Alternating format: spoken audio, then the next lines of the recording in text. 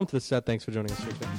So what I want to get to, and if you didn't listen to the previous show, which came out at the same time, right before this one, and we spoke about Tucker Carlson's dismissal from Fox, we also had a call replay that I had on Hannity's show, his radio program with 50 million listeners a year ago, 2 days after the invasion of Ukraine occurred. I played it. You can listen to the full thing, and I was proven correct in that debate that I had with Hannity at this point in time. You can see how right I was that we should have just given Ukraine over to Russia, or at least part of Ukraine, because this war is not ending. Putin's not giving up. We're just wasting our money. We're not wasting it because the corporations are making a lot of money. The politicians are getting the money from the corporations that produce all these millions, billions of dollars worth of military equipment that we're sending to Ukraine. So they like it, but people are dying, hundreds of thousands in Ukraine and Russia. It's all unnecessary.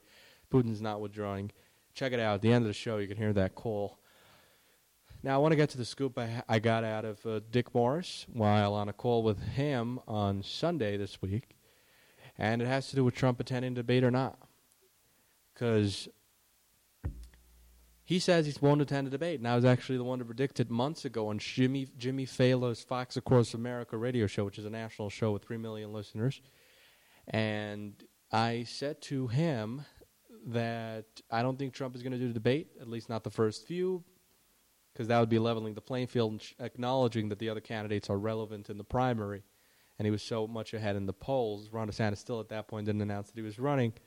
Now he's obviously in the race, and it's not getting tighter because of the Trump indictments. Trump's poll numbers are just going higher, and people are getting infuriated at the Democratic Party, and that's what the Democrats like, that Republicans are getting mad at them and saying that they're going to vote for Trump in the primary to show their endorsement of Trump. And since Trump is the least electable in the general election because Democrats hate him so much, that way, if they get Trump as the nominee, they have a bigger chance of winning in 2024. So it's helping the Democrats. These indictments is helping Trump to be the nominee of the Republican Party, which is what the Democrats want. And I said Trump wasn't going to do the debate. Now, Trump afterwards came out and said that he wasn't going to do, very possibly, the debates. And Dick Morris, who is a very close advisor of President Trump, he has a Sunday show on WABC as well as on Newsmax, and I was on a show on Sunday calling in about the Bidenomics thing. All right? At the end of this show, we'll play a full call where we get to the Bidenomics thing, which is Joe Biden saying that, hey, guys, here's my campaign slogan, Bidenomics, Biden economics. It's helped the American people so well, everybody. Vote for me again for more Bidenomics, more inflation. Oh, my God, what kind of a campaign slogan is that, people?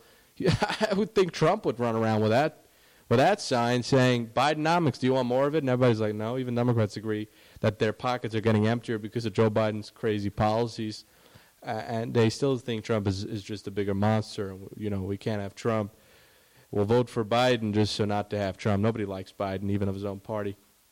But now, talking about Trump attending the debate or not, Dick Morris, who's a close advisor of Trump, said that he's advising Trump not to do the debate because he doesn't want the focus to be spent on the primary. Trump is anyways winning, so it's not significant for him to do the debate. He's just challenged Joe Biden or whoever the Democratic nominee is eventually going to be, and that's what Trump's focus should be on now instead of distracting and focusing on the primary contestants that he has, which I think is wrong. I think that you do need to do a debate if you're in the primary and give a chance to your opponents to ask you some tough questions, like Ron DeSantis making the point that he's more electable than Trump is in the general election, which would, I think, move some people that say they're going to vote for Trump, and they're going to say, no, I'm not going to vote for Trump. I'm going to vote for DeSantis, because what it comes down to is who could win the general election, right? Because if Trump is the nominee and you lose the general election and Joe Biden becomes president again, not much is accomplished. It's just a stupid idea to have Trump as the nominee when he can't win. Now, there's a small chance that he can, but it's part of the democratic system. You have a primary, you have debates, and Trump should do that. Now, the moderators are not fair to Trump. They hate Trump, especially Fox News. Brett Beard did an interview where he was not very fair with Trump in many of the questions that he asked him. Chris Wallace, who was the moderator of the 2020 debate with Joe Biden and Trump, didn't let Trump talk about the Hunter Biden laptop. Very unfair to Trump, but still, you got to do the debate in some form or another, because that's part of the democratic system. Trump, you got to do it. And I came on Dick Morris's show on WABC, and here's what I said, and here's what he responded. Someone who's very close with Trump, knows what's going on at his side of the aisle and his strategy. And I said to him, here's an idea I have for Trump if he doesn't do the debate. Here we go, people. Alex found him. Hey, Dick, thanks so much for taking the call now. I think if Trump doesn't do the debate, then he should do a rally at the same time that the debate's going on to pull the attention away from that. Yeah, he'll do it. I think he will. I also think he may have something very interesting on his show opposite that, but I can't discuss that until it becomes clear. But so there you go, man.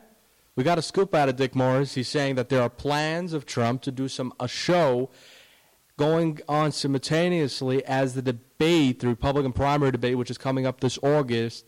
Fox News is going to be hosting it, where you're going to have Ron DeSantis, Tim Scott, Nikki Haley, and all the other candidates on the stage. Trump is going to have his own show. I said he should do a rally.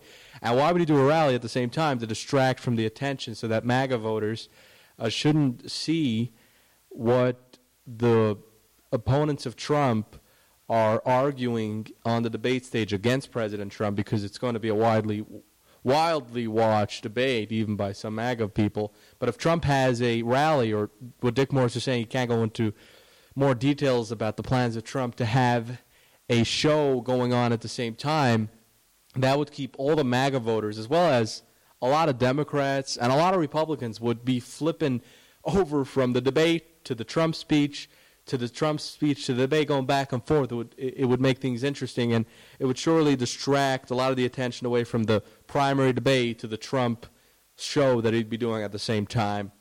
And that was something that we got out from Dick Morris. Trump should still do the debate, and Dick Morris cut me off. He didn't let me mention that. He didn't know I was going to say that necessarily. I was really calling it about Bidenomics. I blurted that out, but it was at the end of the show. He cut me off. I wanted to say Dick Morris is the one that believes that Trump shouldn't do the debate. I was going to say he should do the debate. It's part of the democratic system. You got to be fair to the other candidates. And if the American people, the Republican voters, decide they want Ron DeSantis over Donald Trump, for whatever the purpose or reason may be, Trump got to allow that situation to play out and let the Republican voters decide. And for Trump to come out and say that, Ron DeSantis, you can't run against me, it's disloyal. Well, Mr. President, it's disloyal of you to say that one candidate can't run against you, when the ultimate decision, if that candidate runs against you, would be made up of the American people, right? You can say he's not a nice guy, you can say you're a better candidate, but to say that he shouldn't be on the ticket and the American people shouldn't have a choice if he's willing to run, that is wrong and undemocratic. Now we move on to a call that I had about murders, criminals in the United States of America. It's going up through the roof, and the Dems are blaming the police. They're saying, oh, they're not doing a good job, or they're racist, and we got to defund the cops, right? They've been all for that. Or, hey, the crime issue is just an issue that we're still figuring it out. Well, you're not enforcing the laws, you jerks. Here is a call that I had on a Sunday show with someone, Amber, I don't even know her last name, on WCBM 680 in Baltimore, which is a great station where I have a debate with Tom Moronic every Saturday night. You heard some of those. We actually had him on a show once on the radio, wasn't on the podcast, where we had a full half-hour debate, and I'd love to have him on at some other point in time where we'll talk about other discussions and topics. That time we spoke about the Trump classified documents that were found in Mar-a-Lago and the raid and the indictment, all that, and Joe Biden's classified documents. It was 6 months ago, that debate. Anyways, here's that call I had, and you should listen to this, because I got an idea for how to stop murders in this country, and it's not the death sentence. It is freaking way worse. Listen to this. Hey, good evening, Amber. Thanks so much for taking the call. In Washington, D.C., the only crime that matters is not rape or murder. It's if you're a Republican that's trespassing into the Capitol on a day where Trump supporters are protesting on January 6th. That's the only crime that matters over there. I mean, in where I am here in New York, the only crime that matters is if your name is Donald Trump, and they'll indict you for a hush money thing, while in the rest of the city, they'll let criminals push people into train tracks and, beat up homeless people do whatever they want and just let them right out of prison, and it's no problem for them. But they're blaming the police now? Seriously. The problem with the crime issue that we have in the United States is that the Democratic Party, they love making laws and rules and gun control laws, like I can't carry, they don't want me to be able to carry a concealed weapon when, hey, I'm the law-abiding citizen. The guy that wants to commit the murder and has the gun and is concealing it, he's not going to listen to the law, especially because Democrats don't enforce it. So instead of enforcing the laws that currently exist, they just want to pile on more laws, which is totally irrational, makes no sense. And now, one of the problems I also think, and why we see so many murders in the United States, especially in Democratic states and cities, is the fact that, right, you mentioned that now murders can go out after 15 years in Washington, D.C., which is what they passed.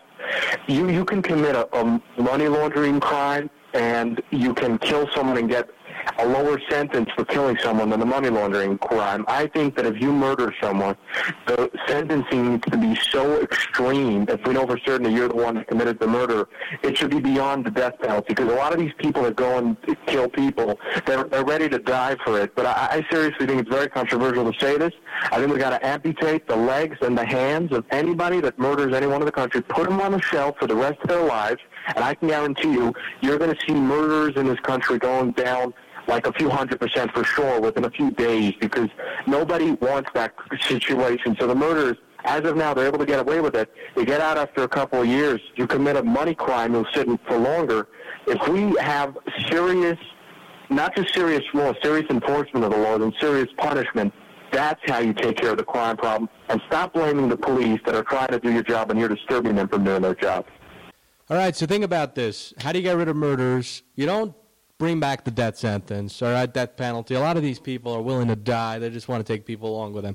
If you say, hey, you kill someone, we're going to try to get you alive and cut your feet and hands off, put you on a shelf for the rest of your life, we'll feed you, we'll keep you alive. You won't be able to kill yourself because you don't have hands or legs. That would really, I think, of a lot of mentally ill people, because you have a lot of these shootings are happening from mentally ill people that are going around and killing people, and they're like, oh, they're mentally ill, we got to put them in a mental institution. Well, why aren't they in the mental institution? So many of these shooters, they have a crime history of so many crimes in the past, they just weren't put in the mental institution until they kill people. What are you guys waiting for? But I can tell you, if you have serious enforcement of the law, not just putting more and piling more laws on when the laws that you currently have aren't working, enforce the laws, people, right? If you know that if you kill someone, your feet and hands are going to be amputated, you're going to be put on a shelf for the rest of your life. A lot of these mentally ill people, they got to think before they kill someone. They're mentally ill. They're not in control of themselves. Hey, let me tell you something. Some of them, in some cases, that's true. That is true in some instances. But I'd say the majority of these mentally ill people, to some extent, they do have some sort of control. They just know they're going to get away with it, right? Yeah, they have a difficult time. They get mad. They have emotional issues. But the killing is the next level. A lot of these instances you wouldn't see happening if we would go at that extreme of taking care of the crime issue in the United States. Bring back amputations, okay? And don't give them any fake feet. Put them on a shelf for the rest of their lives. I'm serious. It's very controversial, but it's what I think is the solution. You have to know for sure that that person committed the crime and killed someone 100%. You can't just let someone be framed and put into that situation. It's crazy if someone's framed for that, absolutely. But you shouldn't be getting a lesser sentence than someone that commits a money crime, right? You got to be a more extreme sentence for someone that murders someone. And let me tell you something. This Democratic Party, their system is so screwed up. So they make laws, they don't enforce them, and then they say, oh, that's not working. We got to make more extreme laws, right? It's crazy. Look at taxes. So they have heavy-duty taxes in Democratic states and cities. The rich aren't paying their fair share. Now, the rich, the top 1%, are paying 50 or 60% of the taxes in the country. Oh, never mind all that. Don't ignore that fact. That fact is not important to the narrative and what we're trying to tell the American people. So we got to hike up the taxes because the rich aren't paying their fair share and they're finding loopholes. Hang on a second. So you have loopholes that the Democrats leave open for the corporations, for the rich, because the corporations give them money. And then what you say is we got to raise the taxes because the rich aren't paying their fair share. They're not paying the taxes. How about you close up those loopholes so that the rich will start paying their taxes, and you could leave the taxes as low as it is, instead of leaving the loopholes for them? Because by leaving the loopholes for them and just hiking up the taxes, the rich aren't paying any more on their taxes. Now, they're paying their fair share, but they're still not paying more. A lot of companies are getting away with a lot of tax things because the loopholes are open. And what happens is when you just raise the taxes, the middle-income people, they're getting their, their money amputated, pretty much. You know what I'm saying?